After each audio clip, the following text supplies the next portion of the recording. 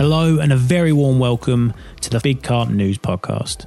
I'm your host, Joel Harbour, and I'm delighted to be bringing you a number of podcasts over the coming months. We'll be talking all things carpy right here in the USA, everything from the history of carp angling right up to the current times and absolutely everything in between. So whether you're out on the road or on a session waiting for a fish or just relaxing in the comfort of your own home, grab yourself a drink, take the weight off and sit back as I'm delighted to connect you with a number of guests here on the Big Carp News Podcast.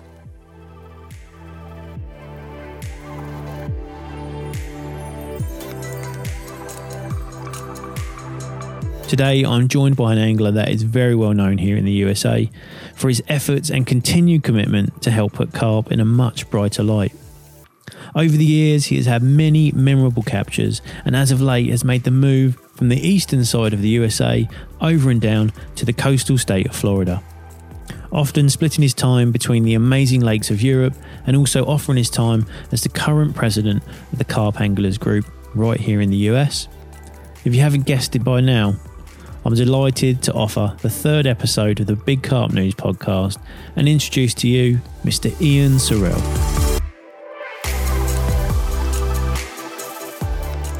Figured this might be a little bit of a better option than having to fly or drive all the way down to you.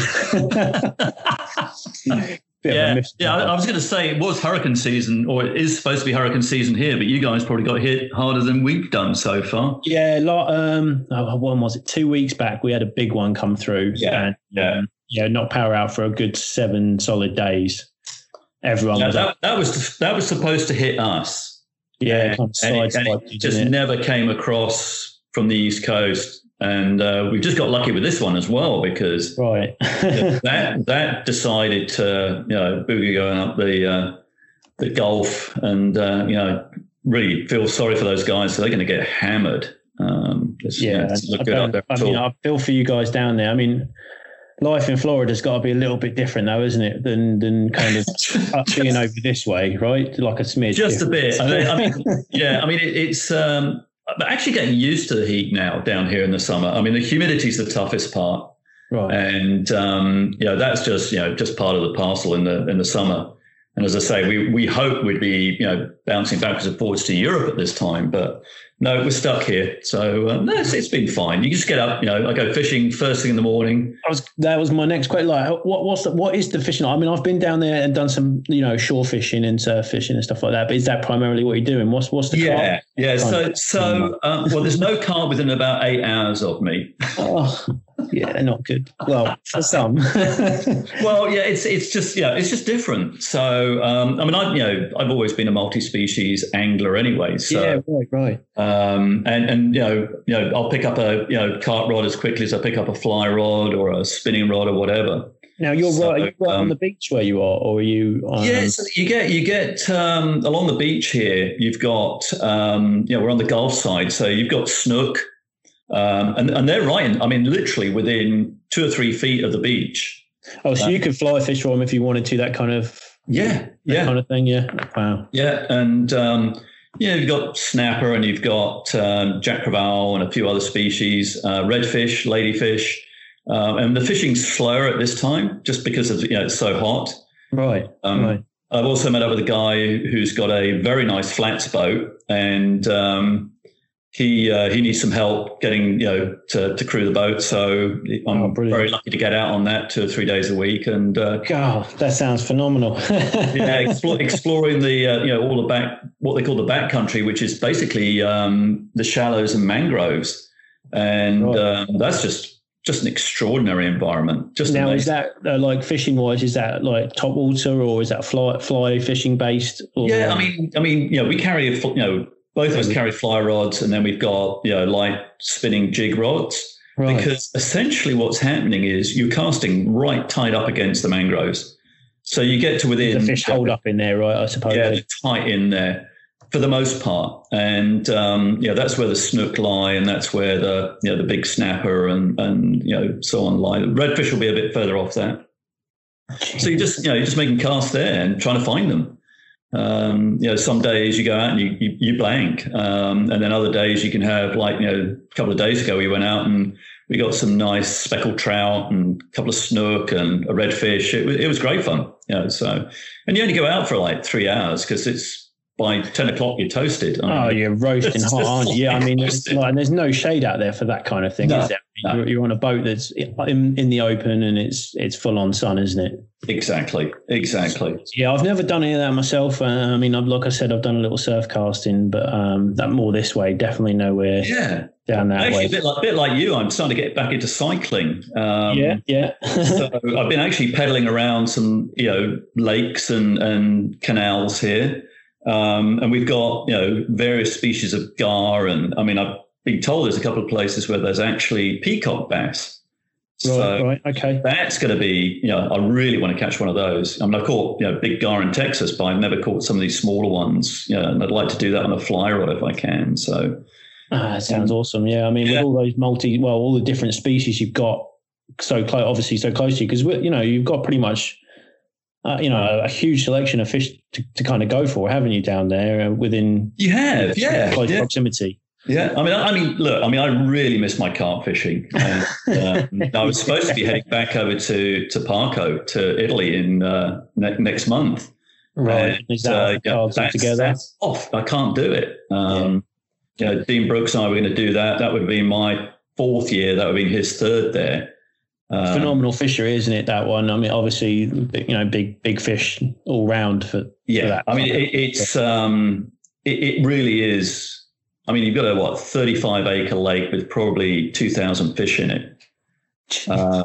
I mean, it is mental, and big fish as well. Nothing's really small, is it? From what I've seen, everyone, the fish that do come out, the captures are quite special. They do stock it with smaller fish. Right. I mean, I've had fish as small as about 12, 15 pounds out of there, which is really weird. Yeah, right.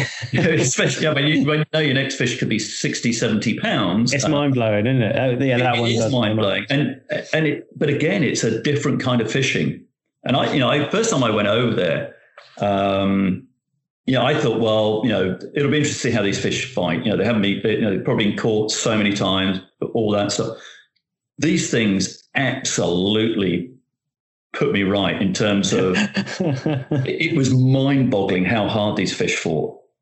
I mean, because it's not like large water, is it? It's not like they're moving too much in there. Well, they're not. Yeah, it's interesting. The interesting thing there is that the fish will just move to where the anglers are not a lot of the time, right? And they, this is how crazy it is. I was just reading that. There's been guys going over there dumping massive amounts of bait in, massive amounts. I mean, we're talking 200 kilos of bait in a week. Oh my gosh! Which is actually, it really isn't productive. And one of the tricks I learned from a couple of people is, just spawn, and you can almost, throw 4 spawns out, and then you're just hovering over your rods waiting for a run. Because you're fishing most of the time in 20-foot plus water. So it's kind of like the dinner bell goes and the fish moves in. And then exactly. And they follow the bait down to the bottom, and then they'll feed on the bottom, and then they'll come back up and sit within about 6 to 12 feet of the surface. Jeez. I mean, we threw my deeper out and then started swimming around it, and you could see, the fish on the deeper just dive for the bottom every time the spawn hit the water. Moving in on the bait. Wow, that's insane, isn't it? Yeah. And it just crazy. But again, it's fishing with people like Frank Warwick and Henrik Hansen and some of these guys, Chris Thompson. Really, I mean, what a learning experience! Right. And just seeing those guys in operation is phenomenal. We met another guy out there, Sam Taylor, who'd fished the week before Dean and I last year. Again, absolutely extraordinary angler. And when everybody else is struggling, he's catching fish. And just one of those know how to read the water kind of. Yeah, and also just again, didn't overbait it, kept it trickling in and made the most of when the fish were feeding. That's the trick. I mean, the first year I was there, I discovered that I ended up in a swim that I had nobody had fished for probably 2 years, and I suddenly realized it was into a bay there where nobody was fishing down at the end of that bay. And I could see fish moving out in the morning and moving in the evening. And I just put bait in along the margin, literally just some hemp, some sweet corn, little bits and pieces like that. And fish a couple of grains of, imitation, enterprise bait over the top on a 1 ounce lead, literally, 20 feet from the bank. and literally there was a 2-hour window in the morning and a 2-hour window in the evening when I would catch fish. And the rest of it was just downtime, nothing happening at all. Exactly. Yeah. Yeah. Wow. But I was catching. And, when you catch, 30, 40, I think the biggest I had out of there was about 48 on that trip, in that swim. Even fish of that size is phenomenal, though, isn't it? Yeah, And I lost a fish, a big common that we never got within 5 foot of the surface. We could see it. I had this fish on for 20 minutes, and I'd get it close to the bank, and then it would just literally rip. I've never had fish do this. Another surge. 50 or 60 yards of line at a time.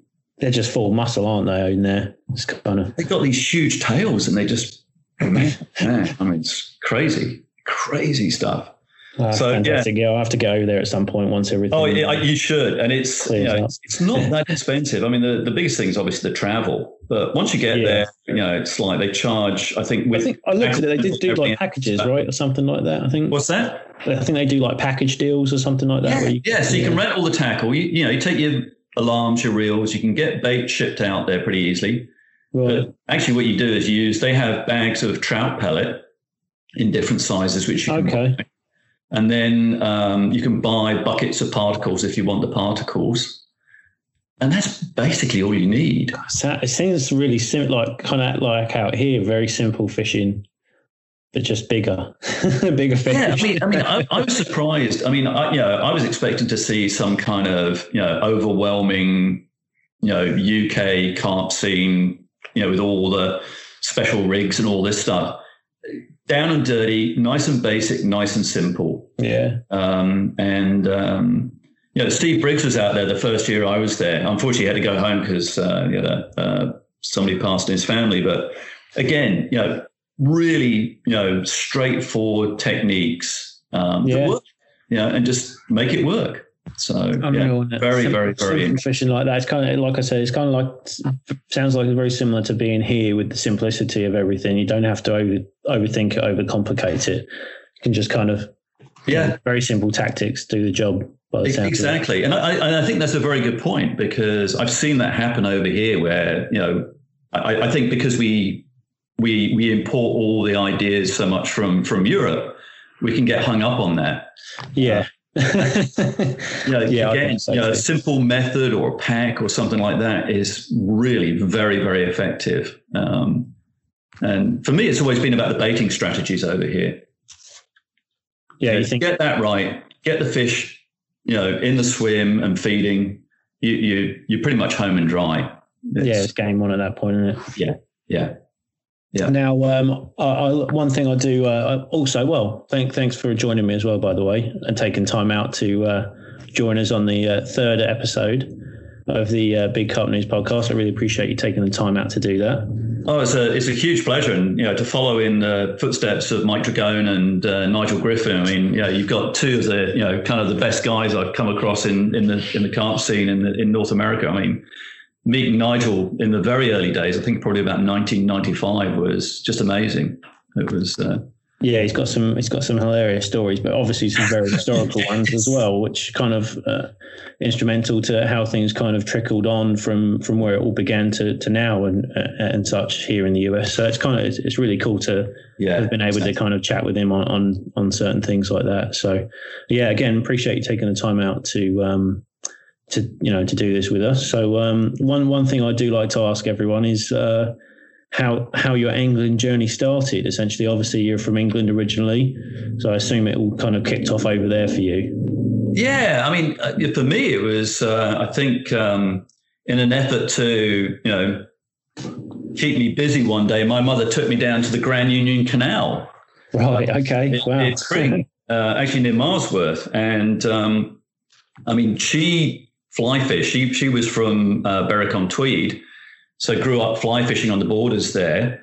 And actually, I mean, I've still got the rod today. It's a Hardy Palacona Grilse rod, split cane rod. Sure. And I don't think there was a fly line on it, but she wound some mono on and literally sat there on the towpath with a float and a worm on it.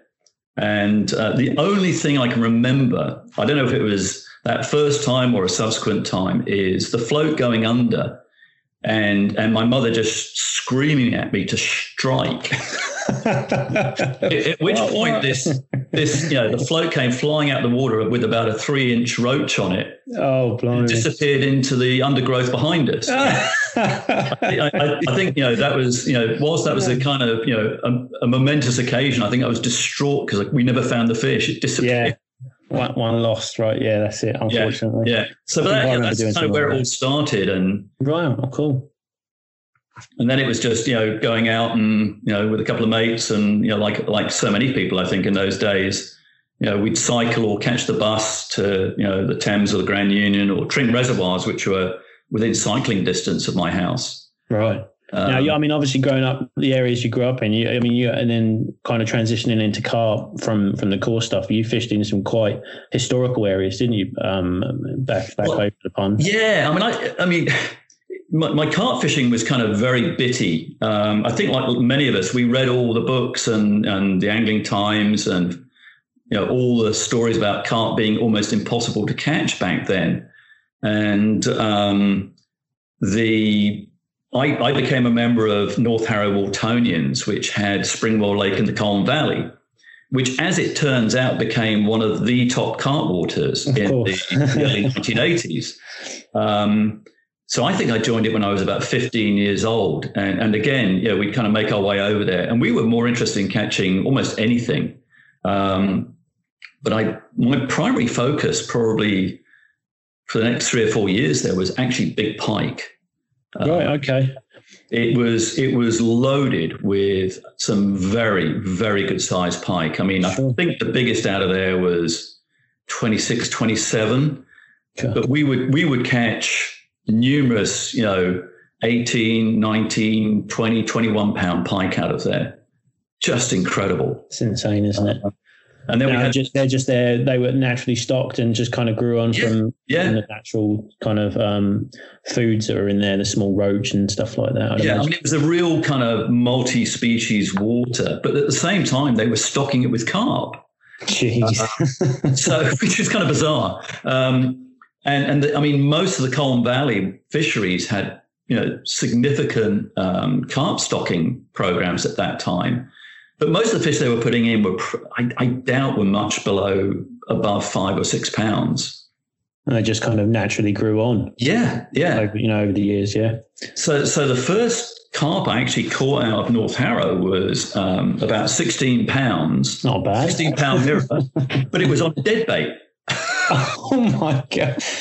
That's one thing that's always blown my mind. And then, I hear, I've heard a number of other podcasts as well, that they all talk the same things, that naturally carp will eat their own, in terms of spawn, and they are, can be predatory as well. So they're highly predatory. Yeah. I mean, I've seen them, particularly in the US, crashing on bait fish. And I've seen it on the Connecticut River. Literally, I mean, I thought it was a school of striped bass. And if I hadn't had my binoculars and trained my binoculars on it, I wouldn't have realized they were carp. But it was probably, half a football field size of carp smashing the hell out of bait fish on the surface. Yeah, and for anyone else, you'd have thought it was, like you said, some bass or pike or predatory fish. Yeah, exactly. Chasing them, and unreal, isn't it? But again, it just goes to show. And I've seen them. I saw, I was fishing a pond, and I could see carp cruising around, probably 4 or 5 feet down, and near the surface was a school of, the golden pond shiners, like a bit like a roach in England. Sure, yeah. These things were probably 4 or 5 inches long. Jeez. And this carp came out like a missile and nailed one of them. Oh my God. I mean, came clean out of the water with this thing. It had basically inhaled it in the process. So it's unbelievable, isn't it? I mean, it's not unbelievable. I believe it fully. I mean, I hear all these crazy stories about how many crayfish and how big the crayfish are that they eat. I'm positives on, without ease, they can take those bait fish. Here's the story for you. So, as you know, I mean, fishing the Connecticut River, fishing the tidal section, occasionally we, put the fish in a sling or something like that, particularly in the competitions that Dave was running. Yeah. And I had a carp venting out what I thought at first when I looked at it was pieces of, clam or swan mussel. Okay, yeah, which is a fairly regular occurrence. Which is pretty, you'd expect. And then I looked a bit closer. It was actually pieces of blue crab.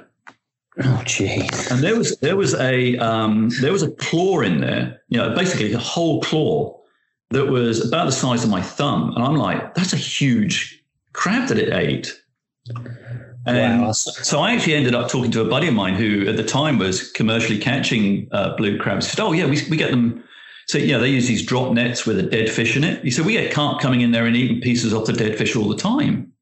Wow. And then he phoned me, really excitedly told me about this carp of about, 15 pounds, something like that, moved in. And one of the blue crabs that was feeding on the fish kind of went into its defensive mode, they push themselves up on their front claw, legs. That's right. They force around.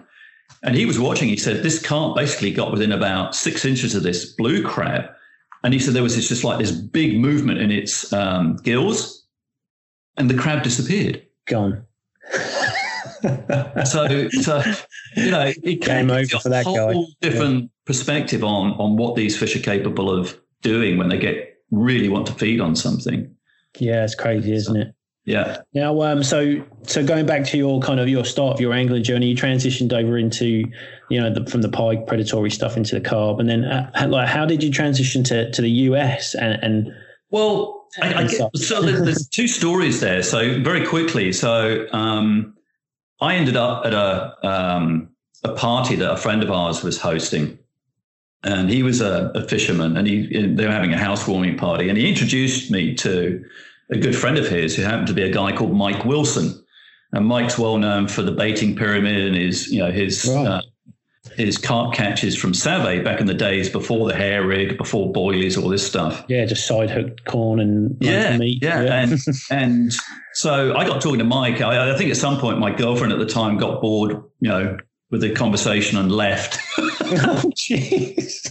Which I don't blame her. But so I got talking to Mike and we started talking about big catfish in Europe. And but we finally got on to talking about carp. And he said, well, if you want to go carp fishing, he said, I'm fishing this lake called Save. And if you want to come fish it, let me know. So back then, Save was run by an angling club. This is, a couple of years before the syndicate took over. Sure. And Ruislip Angling Club had the rights, but they weren't over happy with people wanting to come carp fish it. They were more a family member match fishing kind of deal. Right. So I had to spend a year's apprenticeship going on these damn coach trips to go match fishing on the Thames before I could, really declare myself. No. Yeah, you had a year probationary period. Right. So the year I actually got to really start fishing it was the end of 79. And then, I didn't carp fish in the winter. You just didn't think about it too much then. Of course, yeah. So my real season started 1980 on Save. And that's when the syndicate started. So we were restricted primarily. We could fish anywhere, but most of the carp angling members from Ruislip fished the island. And so, it was a really interesting experience because, on the opposite bank, you had people like Rod Hutchinson, John Baker, Andy Little, Lenny Middleton, it was, you could see, you could tell how competitive and secretive it was. It was just... Yeah, it was super secret squirrel, wasn't it, back then? Yeah. And it was like, end of 1979 that, Mike came running down the bank, dangling this hook with a bait suspended below. And like, what the hell have you got there? And, that was the first introduction to hair rig. So, it really was quite the experience. And, I'd actually make up boilies on the bank. Because I come across this, actually a couple of years beforehand, I come across this shrimp paste called Belacan. And Mike and I had been using it for chub and stuff like that. And we started making, these straightforward semolina boilies, but the smell was so awful. I couldn't cook them. I couldn't do them at home. So I'd do them on the bank in a little pot, and I'd make up about 20 baits and throw a few out. And so it was really talk about basic. It was, but we caught fish, and it was a lot of fun. So, and then after that, actually, I stopped carp fishing or stopped fishing for a while. I actually got into windsurfing and sailing and some motorsports and stuff like that, and ended up my wife getting a job offer to come work in the States in Connecticut. Wow. Okay. And that was 1994. So that was kind of drag all the tackle out of the cupboard and bring it over. And did you? I mean, at that time, did you know that were the opportunities for carp fishing in the US, or was it just kind of absolutely not? Right. I mean, it was we had literally 3 months to pack up the house, find schools over here, all that stuff, because our kids were like 1 and 3, and travel over. And what actually happened is I couldn't work for the first 6 months until I got a visa. That's correct. Yes, it's a lot of work, isn't it, at that point? Yeah. So I'm wandering around Connecticut looking at stuff, and I come across a guy sitting on the Connecticut River with a green brolly, and I'm like, jeez, that looks weird. So and it was Nigel Griffin. Fancy that.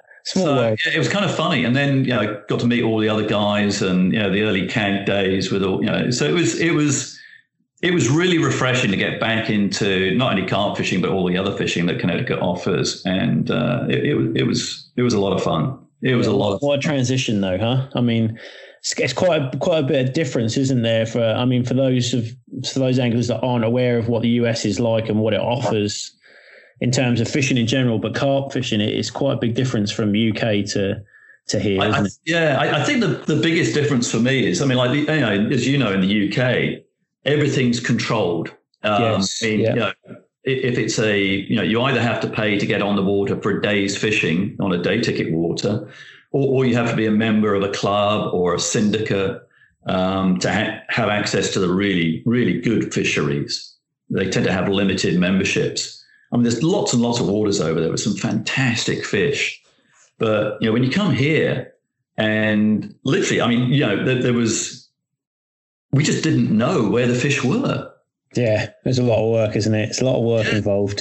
I mean, there was, people like, sadly, our late Franz Slazinski passed away this year, and Nigel and Quid and those guys, and Steve. And we'd go up and fish up in Agawam on the Connecticut River there. Yeah. There was a section of water you could get to right along the, literally you could park your car right on the roadside there. Be fishing, and there was some cracking fish in there. Not huge. I mean, 20-pound fish was an exception, but you could normally go up there and get 4 or 5 fish, quite easily. And some days you'd have, those banner days where it was just non-stop catching. And then we started, kind of looking further afield and finding it. I found a few waters around where I lived that had fish, and really, it was quite amazing to do that kind of wandering around. I mean, there was a place I was told that had carp, and I went down there, I think 5 or 6 weekends in a row, never saw a fish. And literally, I go down first thing in the morning, I go back in the evening, because that's when you can normally expect to see them. And I was literally about to give up. And as I'm walking out one day, there was a guy walking his dog, and we were chatting, and I said, do you know anything about the fishing here? And he actually turned around and said, there's some huge carp in here. Oh, geez. And I'm like, so, you do normally hold your hand about 12 inches apart and go, so like that size. And he went, no, about this size. I'm like, well, that's about 35, 40 inches. And I said, how big are those, do you think they are? And he said, well, about 40 pounds. And I'm like, wait, how do you know they're 40 pounds? He said, I weighed one. Well, it turned out his dad used to bow hunt. Right. And they had one literally mounted above their fireplace. So I thought, well, hopefully he hasn't killed them all.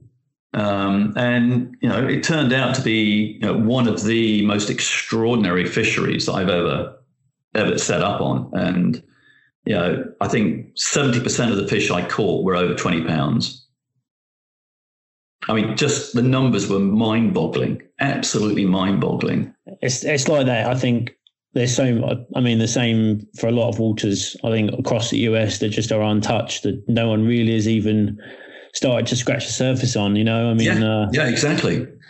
It's crazy, isn't it? we thought there might be some nice fish in there. And, I started literally using Mike Wilson's baiting pyramid, started putting, bait in over a long period of time. Right. Because the access in like in a lot of waters is limited in many cases. So it was a question of bringing the fish to me rather than trying to get to the fish in a lot of cases. And I think there was Steve Clow, myself, and this guy Chris, and we were set up fishing within 20 feet of each other. My rod went off first, and that was my first US 30, just over 30 pounds. And as I'm landing that, Steve's rod went off. Jeez. He's playing a fish that turned out to be, actually, no, it's Chris's rod went off first. He had one, and that was 32 or 33. And then Steve's went off, and it was 36. So within 20 minutes, we had 3 fish over 30 pounds on the bank. And this was 1996 or 7. Yeah, it's just unreal, isn't it? I mean, it was. I mean, nobody had seen fish like that caught like that. I mean, it's commonplace now, but for us, it was. We were blown away. You don't. I mean, for something like that you don't expect, and then all of a sudden, they just show up out of nowhere. Yeah. It really throws you off, doesn't it? And it makes you wonder what else is out there as well. I think so. And I got to fish plenty of other places over the years, whether it's on the St. Lawrence and places like that. But it's. Sometimes it's those places that are literally on your doorstep that Battersea Park, as many people know, was 15 minutes from where I live in Connecticut. And I studiously avoided fishing that for 15 years. even though Connecticut DEP listed it as one of the few places that actually had carp in. Right. And it was we were supposed to be having a fish in somewhere, and I think the river came up so high we couldn't fish it. So I said, well, let's go fish Battersea. And it was absolutely last minute stuff. And we all piled down there, and I think we had 3 fish out, one of about 4 pound, one of about 12, and one of about 24. Jeez, what a jump. So it was like, my eyes were opened, and I went back like 3 nights later. And I think I fished from about 4 in the afternoon, and I had to be home at 8 o'clock because we were supposed to be going out for dinner. And I had just as it was getting dark, I had a fish of about 22, then I had a 28. And literally as I'm packing up, I had a fish of just over 30 pounds. Unreal. And the water was almost boiling in front of me. So they just moved in, obviously, and they were just going for it. Yeah. Yeah. And then we had fish-ins there, and we had, some extraordinary fish. And I don't think many people even fish it now. Right. Over the years, some good fish have come from there, haven't there? I mean, there's been some quite memorable fish out of there as well. Yeah. I mean, Steve Clay had a 38 out of there. And I mean, lots of people had their first 30 pounders out of there. It was what I call a bookend water. You typically caught them right around dawn or right around dusk. Right. And if you fish into the night, it was just you were plagued by catfish. Oh, they're horrible. I'll tell you what, I thought they were horrible until I went to Parco, and you get them 25, 30 pound channel. Well, that's a little different, isn't it? They really scrap, don't absolutely horrid. I mean, they fight like crazy, but they completely wreck your gear. Completely wreck it. Strip everything down again, get rid of the slime and all that. Exactly. Yeah. Kind of like bream getting breamed, isn't it? Exactly. Yeah, it's exactly like that. But they're a nightmare. Absolute nightmare. Unreal. Wow, that's awesome. It's really cool to hear some of the, some of the excerpts from your kind of angling journey from the UK, especially comparing it to what it's like over here. So now I know over the years you had some involvement with CAG, the Carp Anglers Group, right? Yeah. Well, I started off as a state chair, and I'm now president. CAG. So it's been an interesting experience. I mean, as you probably got, a flavour of the history from both Mike and Nigel. That's right, yeah. And I took over, 3 years ago now? So it's been quite a journey. I mean, I think CAG, suffered quite considerably for a few years with social media and stuff like that.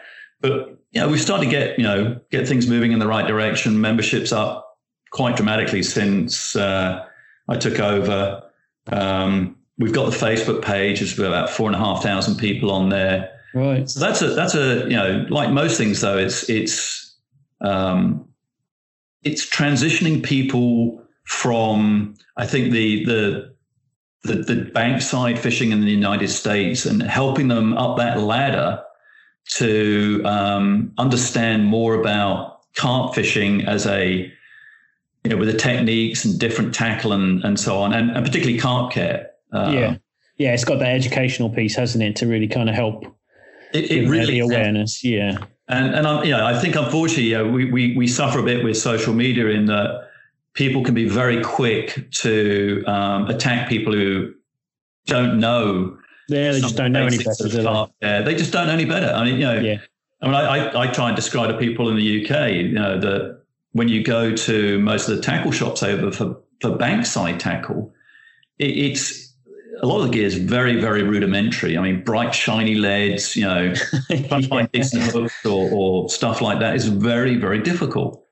And so, you've got to kind of help people access what's available to them, because I think, it's great that we got big carp tackle, carp kit and these folks out there, but often that gear is a little, I think they're nervous about it. They don't understand it. So it's helping them transition through, some simple tackle and techniques to catch their first carp, helping them make sure they have a decent net and hopefully a mat or something to lay the fish on, and teaching them how to hold a fish. I mean, we're really back to very, very basic things. Yeah, there's a lot of little things, isn't it, that all kind of add up to one big educational piece, just to kind of help push it into the better light, as opposed to. And I think you can't throw it at them too quickly. I mean, I try and I think for a lot of people who maybe don't know the history of carp fishing in the UK, when you look at that whole process there, when I started out, in the 1960s, there was a book published by Richard Walker, who is one of the most famous carp anglers and probably the father of carp angling in the UK. And he's holding up on the cover of the book 2 carp with his fingers in the gills. Yeah. And I didn't see a mat until well into the 1980s, because we used a wet sack or laid them on the grass like everybody did then. We had decent sized nets, which was good. But in the late 1950s, early 1960s, top carp anglers, they actually didn't have nets. They used a small gaff. It's unreal, isn't it? To put it into the lip of the carp so they could unhook it, release it. I mean, we've come a long way. It's huge, huge. Obviously, plenty of years in between it all, but it's still. It's one of those still things. An education. It's and we just have to help people transition from the basic fishing over here. Fly fishing and lure fishing over here is incredibly sophisticated. Yeah, there's a lot to it.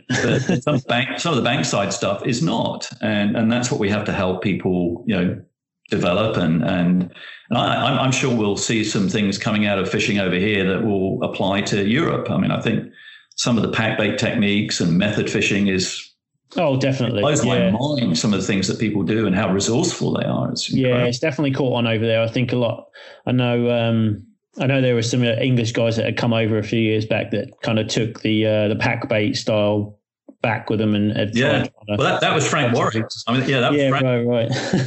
Yeah. He came up with some very innovative stuff. That's when he had his own bait company, which unfortunately didn't work out. But very, very clever stuff. And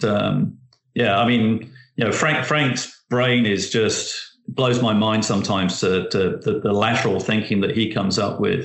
Some of the rigs and stuff that he developed, it's fantastic. Hopefully at some point we will might be able to touch base with Frank and. You might have to have the beep out, but keeping Frank on track is sometimes interesting. But no, it's. I could spend hours talking to him, and it's one of those people who's just extraordinary in terms of their depth and knowledge. Yeah, it's definitely got some good insights as to a lot of stuff, especially the technical side of it as well. So. Yeah, absolutely, absolutely. Obviously, with CAG going on and everything, and the progression of that, and it's obviously still growing. You when you were here on the eastern area of the US, you kind of had a big hands-on with like DC, DP, with kind of creating some trophy waters, right, and catch and release kind of limits. And that I think is something I'd love to see repeated in other parts of the United States. And we got very lucky because. David Moore with his carp tournament on the Connecticut River really helped to sort of, I think, highlight some of the things that were going on carp fishing wise, and get DP interested. I was doing talks at local tackle shops. We had the fish-ins, and we invited some of the DP guys to come down to those. Nigel Griffin introduced us to one of their fishery biologists who, we caught him his first carp, and then he came and joined one of the fish-ins at Batterson and I think he got a 26-pounder. It was like, his first fish was like 10 or 12 and his next one was 26. So we had it took us probably 8 or 9 years. This is how long it sometimes takes to really get these guys on board. And I think that once they understood how many people were involved in carp fishing in Connecticut, they really bought into it. And we got a lot of the state representatives and the DEP commissioner involved.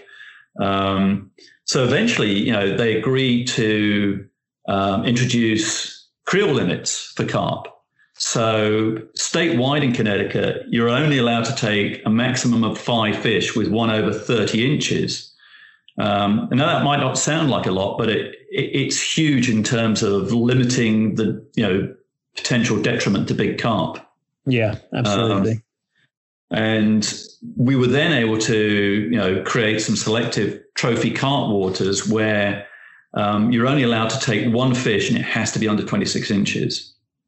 So again, absolute protection for these, wonderful big fish that, as I'm finding out through some research over here, these big fish that might be older than we even imagined.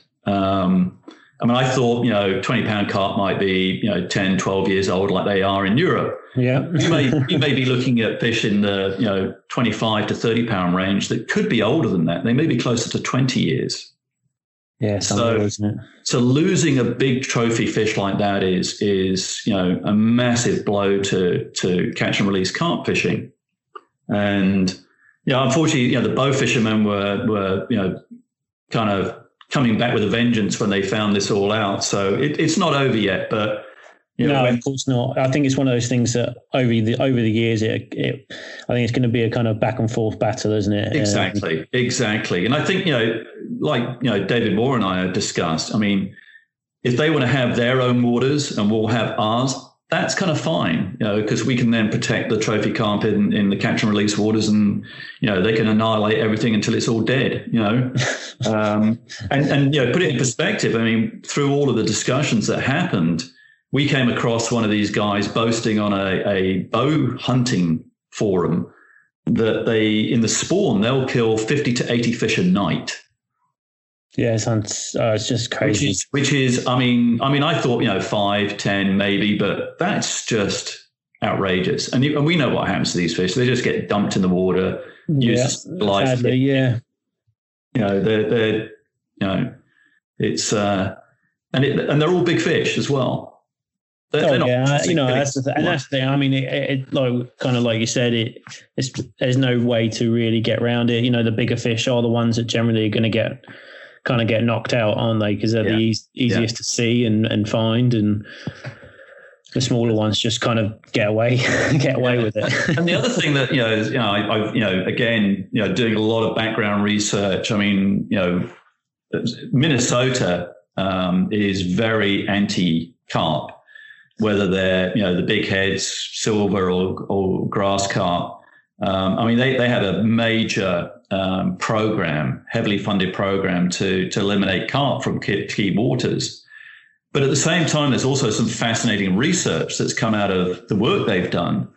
And, one of the things that for instance, in Connecticut, because of the nature of the waters and the way the carp spawn, predatory species like sunfish and perch, basically there's very, very, very few carp escape those spawning grounds.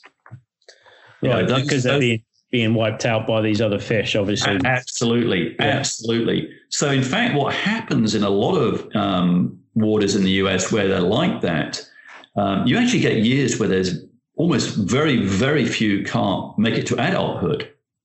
So we have years in Connecticut and other states where you may only see a major successful spawning event once every 5 to 8 years, which makes it even more dramatic as to how critical it is to protect these trophy carp. But you go to other areas where they have what they call anoxic spawning marshes, where the predatory fish cannot survive, and the carp basically explode. I mean, they get to 6-7 inches over a period of 2 years. So when they enter the main rivers or lake systems, there's almost nothing that can touch them.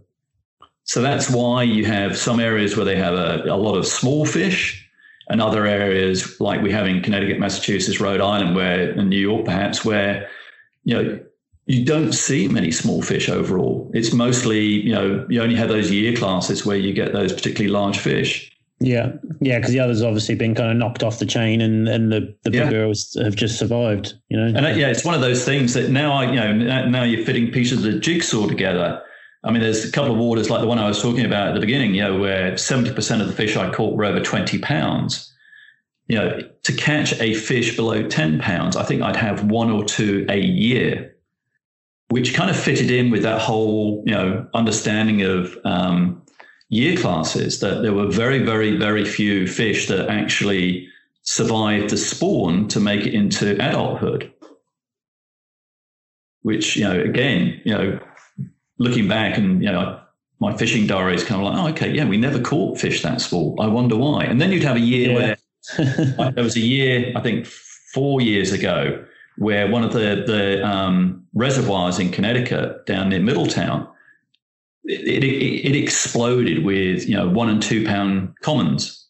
Yeah, I mean, you could go down there with a float rod and catch these fish all day long, 1 and 2 pounders, which was great fun. But it was like, wow, why did we suddenly get fish this size? Where did they come from? Never seen. Yeah, fascinating stuff. So yeah, it was similar talking with Nigel on our last episode, and Mike kind of briefly as well, where we've got the opposite side of it, where like fish have kind of just vanished almost in certain waters. Yeah. I mean, I don't know whether that's to do with that. I mean, Nigel kind of touched on a thing where it's kind of like a 6 to 10 year kind of cycle where the fish kind of move out and then they all kind of randomly just show back up again or whatever it might be. But it's extraordinary. And I think, again, whether they're moving from one location to another, or maybe on those cycles. I mean, I've seen that in a number of places where you come back 2 years later and they've either magically reappeared somewhere else in another swim, or there could be a whole bunch of reasons. Of course. But I mean, this one place I fished for, I'm thinking it was primarily for 15 years. I baited up 3 swims on this water. And I rotate them so they didn't get overfished. Yeah. But it was almost like clockwork. I mean, because of family pressures and work pressures, I was only fishing, 4 to 6 hour sessions mostly. So I'd get there just after work, but I'd always bait up at that same time. But I could turn up between, fish for those, 4 to 6 hours and end up with, 1 or 2 fish or as many as 10 or 12 fish, and all good sized fish. Yeah, it's fantastic, isn't it? Absolutely. In the days when we only had 2 rods in Connecticut and we managed to get a third, with the work with Kank and other people, I'd only fish 2 rods back then, but I'd always have a third set up, baited, ready to go. And as I had one fish in the net, I cast that back. The other one's dying out. Yeah, that's it. And, you'd end up, I've had, 2 fish over 30 in the net at one time. And, it's just mad, completely mad. Yeah, so I think when they're on like that, you've got to maximise that potential, haven't you? Kind of the opportunity that's there. Because I think, the main difference between here and the UK, for instance, on the waters over there is that the carp are much more, they move about a lot more. So, whatever, they can't rely on anglers' bait. So they're moving from one place to another, feeding on whatever, is in season. And we're a stop along the way for the most part. So, we're effectively, setting out, ground bait or chum almost as an ambush, and sometimes you can hold them for longer periods of time, but for the most part, they move through, and they definitely move in similar size fish shoals. So you might get 2 or 3 fish around in the teens, and then you might get a 20 or 3, and then you might get a couple of big fish. So being ready to be on it is absolutely critical, because that's it's key, isn't it? Opportunities, yeah. Yeah. Now, I mean, talking, I know you kind of mentioned about like the European waters like Parco and some of the English waters where tactics are very simple, like UK tactics versus US tactics. It's very simple fishing out here, obviously. Like, do you think we need all the crazy, rigs and pop-ups and stuff like that? Or it's just one of those things we just enjoy to use it because it's. I think that's right. We enjoy using it. I think we enjoy making things difficult for ourselves. And over the years, it's been really interesting because over the years, I've kind of gone from. I'm a tackle junkie. I have to admit it. There you go. I've said it now. Yeah, I think at some point or other we all are. So many different things. I love trying out all the most latest rigs and playing around with them. But in the end, I got to the last couple of seasons in Connecticut, for instance, and I decided, for instance, on the Connecticut River, I was only going to fish one way, and that was with an inline lead with a method around it and a very, very simple, 3 or 4 inch hook link, size 6 hook with either a couple of bits of plastic on it or a wafter. I can't tell you how successful it was. Now, obviously, that outcaught everything you'd really been doing up until that point. I think what it did is it forced me to focus on what was important, which is put it where the fish are. Yeah. And, really focusing on very effective hook rigs. When I ran the carp conferences in Connecticut, the last one I talked about, the importance of rig tying. And again, I think a lot of people get into tying these complex rigs, and unless you're very, very, very careful, it's quite easy to misalign something, and they're just not that. They're too complicated to be super effective, especially with the number of fish we catch. Some of the hard mono rigs, they can get twisted very quickly after a couple of fish. Yeah. Get pinched or something. Yeah. So that's why I went back to basics, because, we're catching so many fish. You just got to keep it simple. That's what I found is, I always carry a diamond file, sharpen my hooks, whether it's fly fishing, lure fishing, you name it. Wind in, check the hook point, make sure it's not turned over, a couple of swipes on the file, back out there. That's it. Yeah, a lot of those rigs are kind of, people don't realise they really are, the concept and design behind them are more for those waters where the fish are really pressured, aren't they? And where you're fishing for one bite. And, absolutely. But even then, here, last year, I was monitoring, every kind of bump I got. This is just me being fanatical about it, I guess. Yeah. But it was more. This is the science. This is the scientist coming out in me. But I was really fascinated to see whether I was getting done, and what percentage of fish I actually landed, why I might have lost a fish, and by really just paying attention to stuff. I typically would get, 85% success rate between a bump on the line and a fish in the net. Just hitting those bumps on the tip, kind of. Yeah, you mean? Okay. I pushed that up. I pushed that up to over 95%. So, crazy? If you pay attention to the small details, you will land more fish, and you will land bigger fish as well, because you're not missing out on them. I mean, a classic instance. The water where I was catching all the very big fish. I took several people over the years down there and helped them catch their first 30-pounder. And I took this guy down there, and I had the baited area, put him on the side I thought the fish would move in from, and I was on the other side, so he should have had the first opportunity. And we're sitting there, and I watched his indicator move up like an inch, another inch, and I said to him, "If that moves again, hit it." Right. And he said, no, this is carp fishing. When they go, they'll just scream off. I'll wait for a screamer. Well, it moved another inch and nothing happened. And I think within 5 or 6 minutes, I got the same thing, an inch, and I hit it, 32 pounds. Unreal.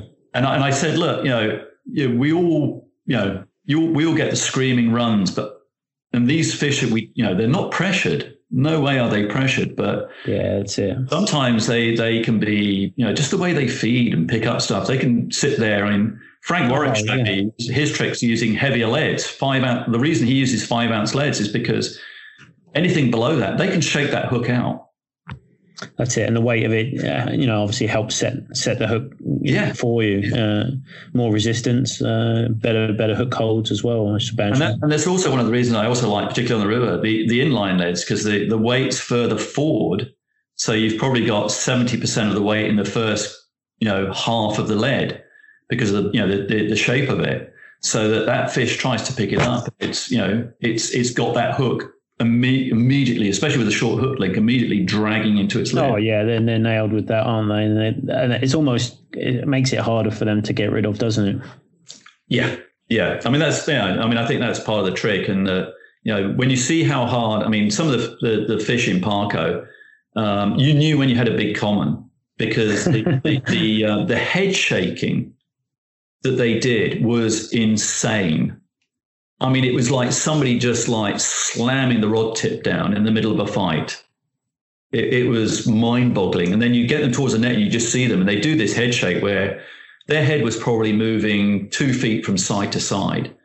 And you'd see occasionally that hook just fly out. Without a lead, it would just fly out. The violence was so much that if there was a boilie on it, it would throw the whole thing out. Oh my gosh.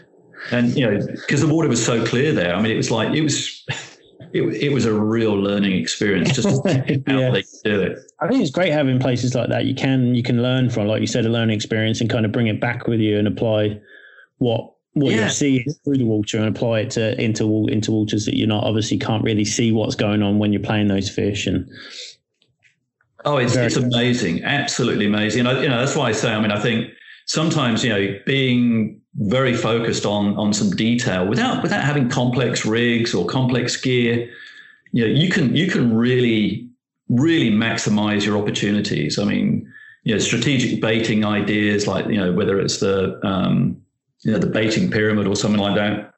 A lot of people are focused on fishing boilies over here, but I say to people, go out on get on Kindle, Rod Hutchinson's The Carp Strikes Back. Yeah, because I think that absolutely describes some of the current fishing scene over here. I think it does, quite well. Yeah, it was written through the 70s and 80s, and his focus on particle fishing. I love fishing particles. When you can go and spend a small fortune buying 100 pounds of bait here, boilies. Oh yeah, you can get 4 sacks of corn for 25, for next to nothing. Oh yeah, and it works too. Obviously both aspects of it work. The boilie with the higher nutritional values, versus the corn. They both do work, don't they? We've seen the results, and we know that. And not just that, but if you look at some of the other particles, whether it's maple peas that you can get over here as well, they've actually got a very high nutritional content.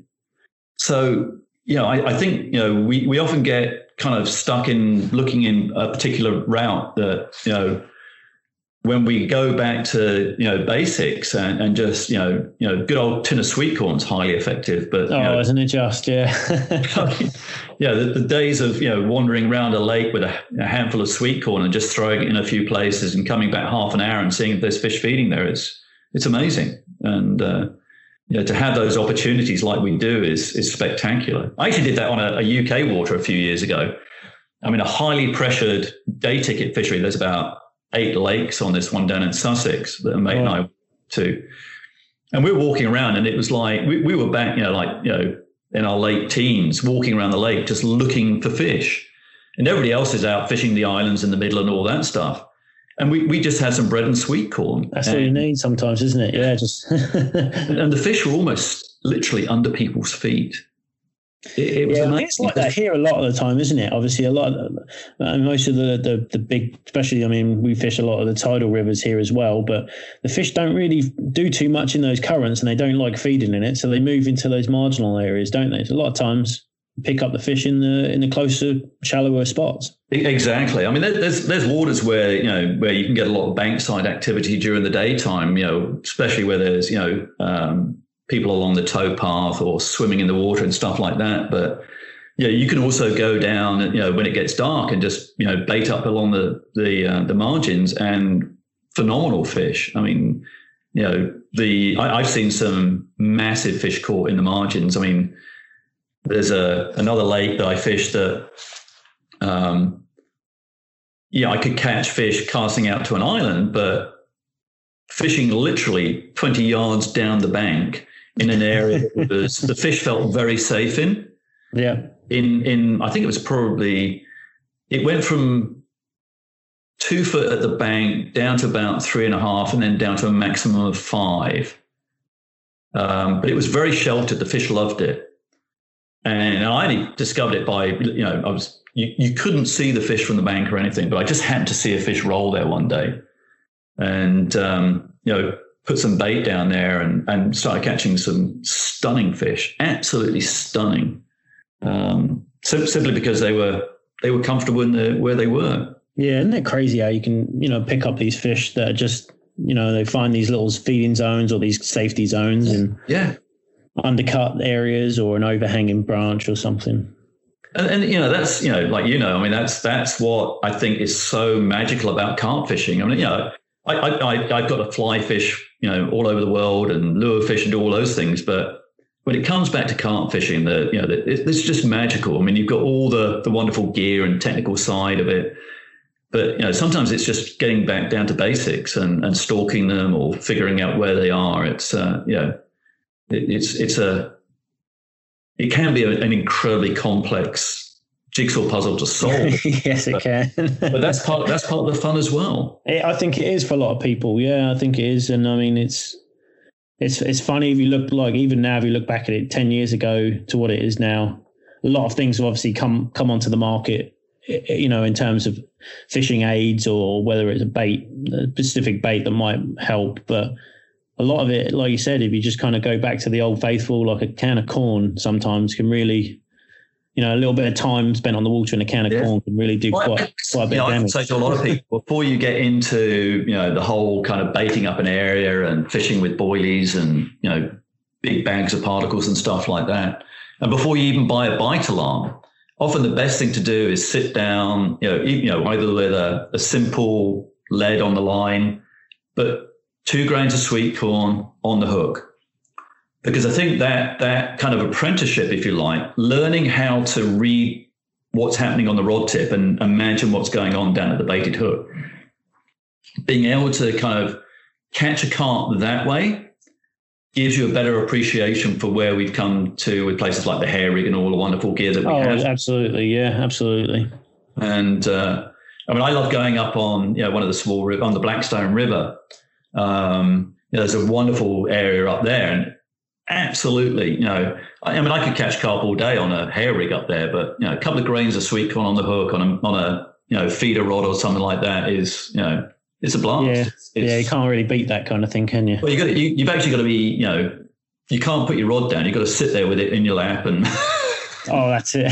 Next thing you know, it's gone. It's going. That's right. I mean, you come home starving because you've never got a sandwich anywhere near your mouth because every time you do it, the rod goes off.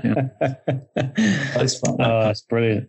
Yeah, that's good stuff. Now, I mean, so specifically, here in the US, a progression of carp angling.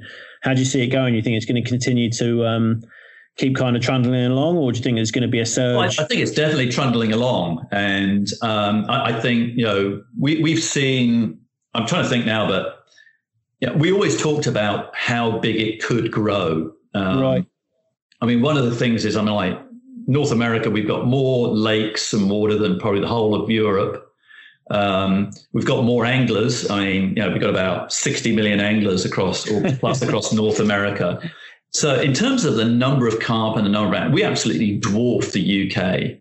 And most people don't realize, but I think the European carp scene's been valued at somewhere around about $5 or $6 billion.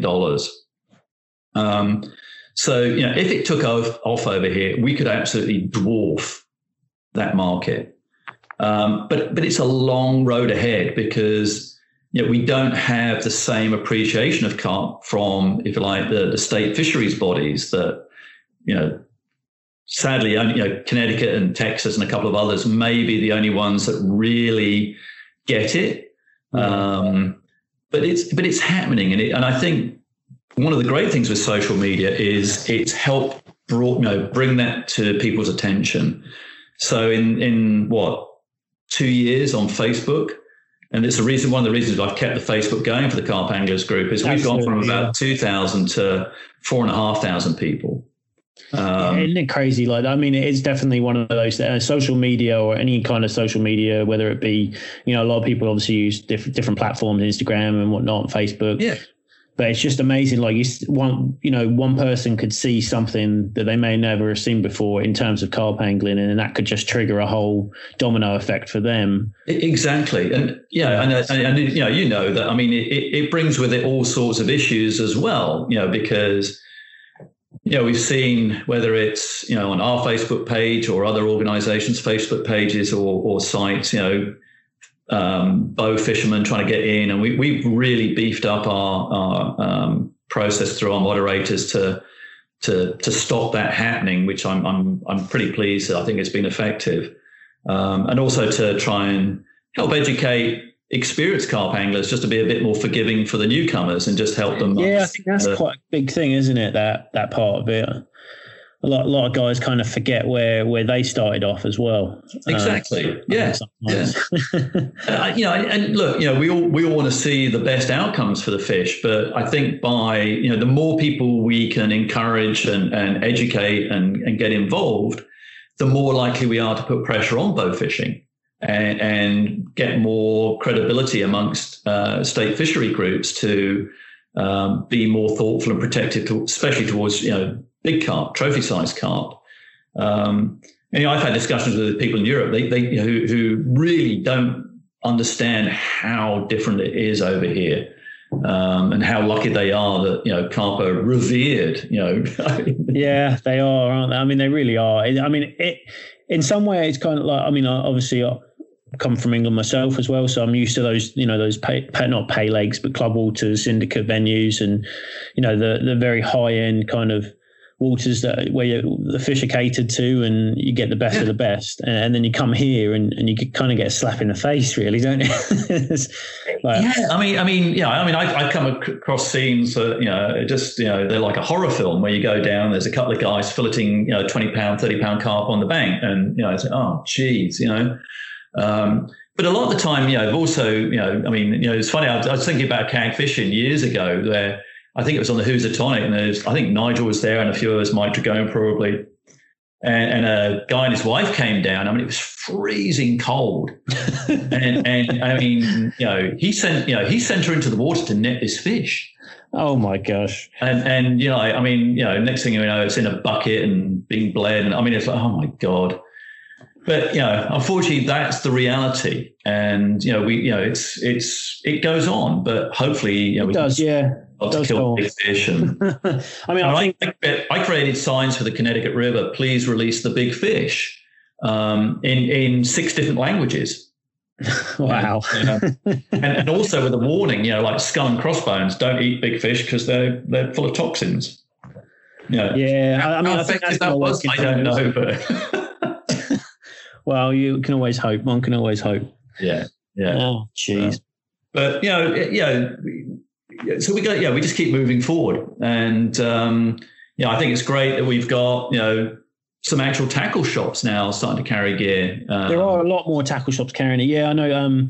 Big Carp Tackle, obviously, Big Carp Tackle Imports, and working in conjunction with them guys to really kind of bring on board shops, smaller tackle shops that could carry, enough gear for that local area that might need, those specific. I think it's probably about, I don't know, I don't know exactly how many, but there's at least, across the whole of the United States, we might have 4 or 5 local tackle shops. I know we've got them out in Indianapolis.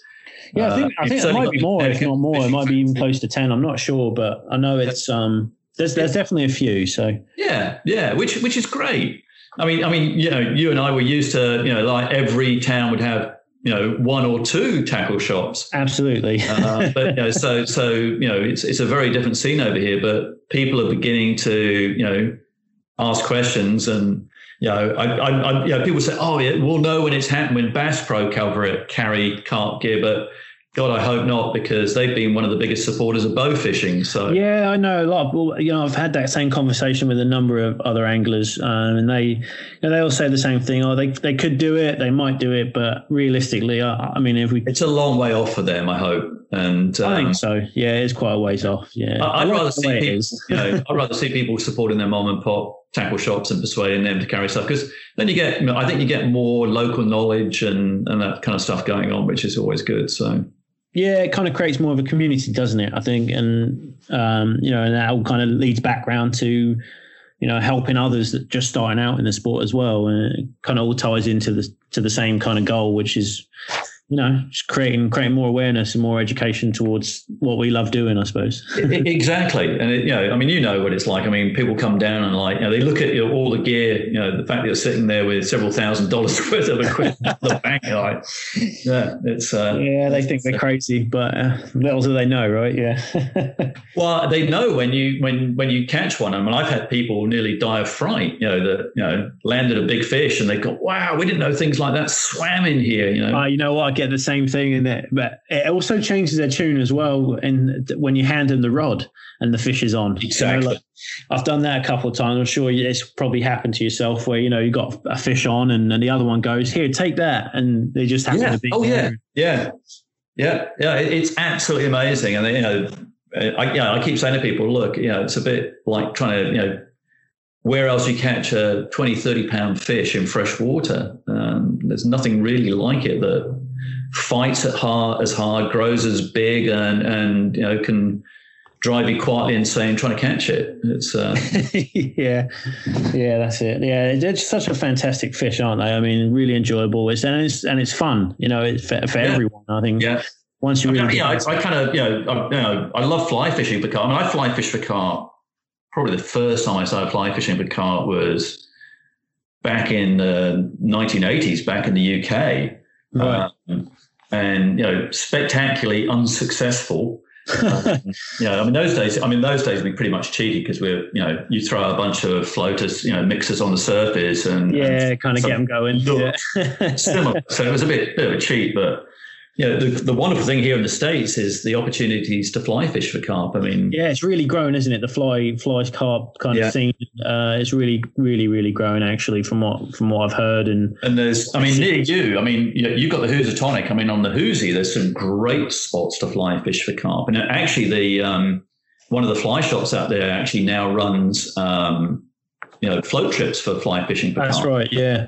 And there's a couple of places there. The first time I caught one on the Hoosie, I had no idea. I was catching smallmouth bass in the summer, and I saw a carp, and I actually completely misread how big it was. And so I kind of put on a woolly bugger and threw it out there, and the damn thing ate it. Yeah, there it goes. And I'm fishing, I think I had a 4-weight with me, and this thing just scorched up the river for about 100 yards, and I'm running up the bank trying to catch it.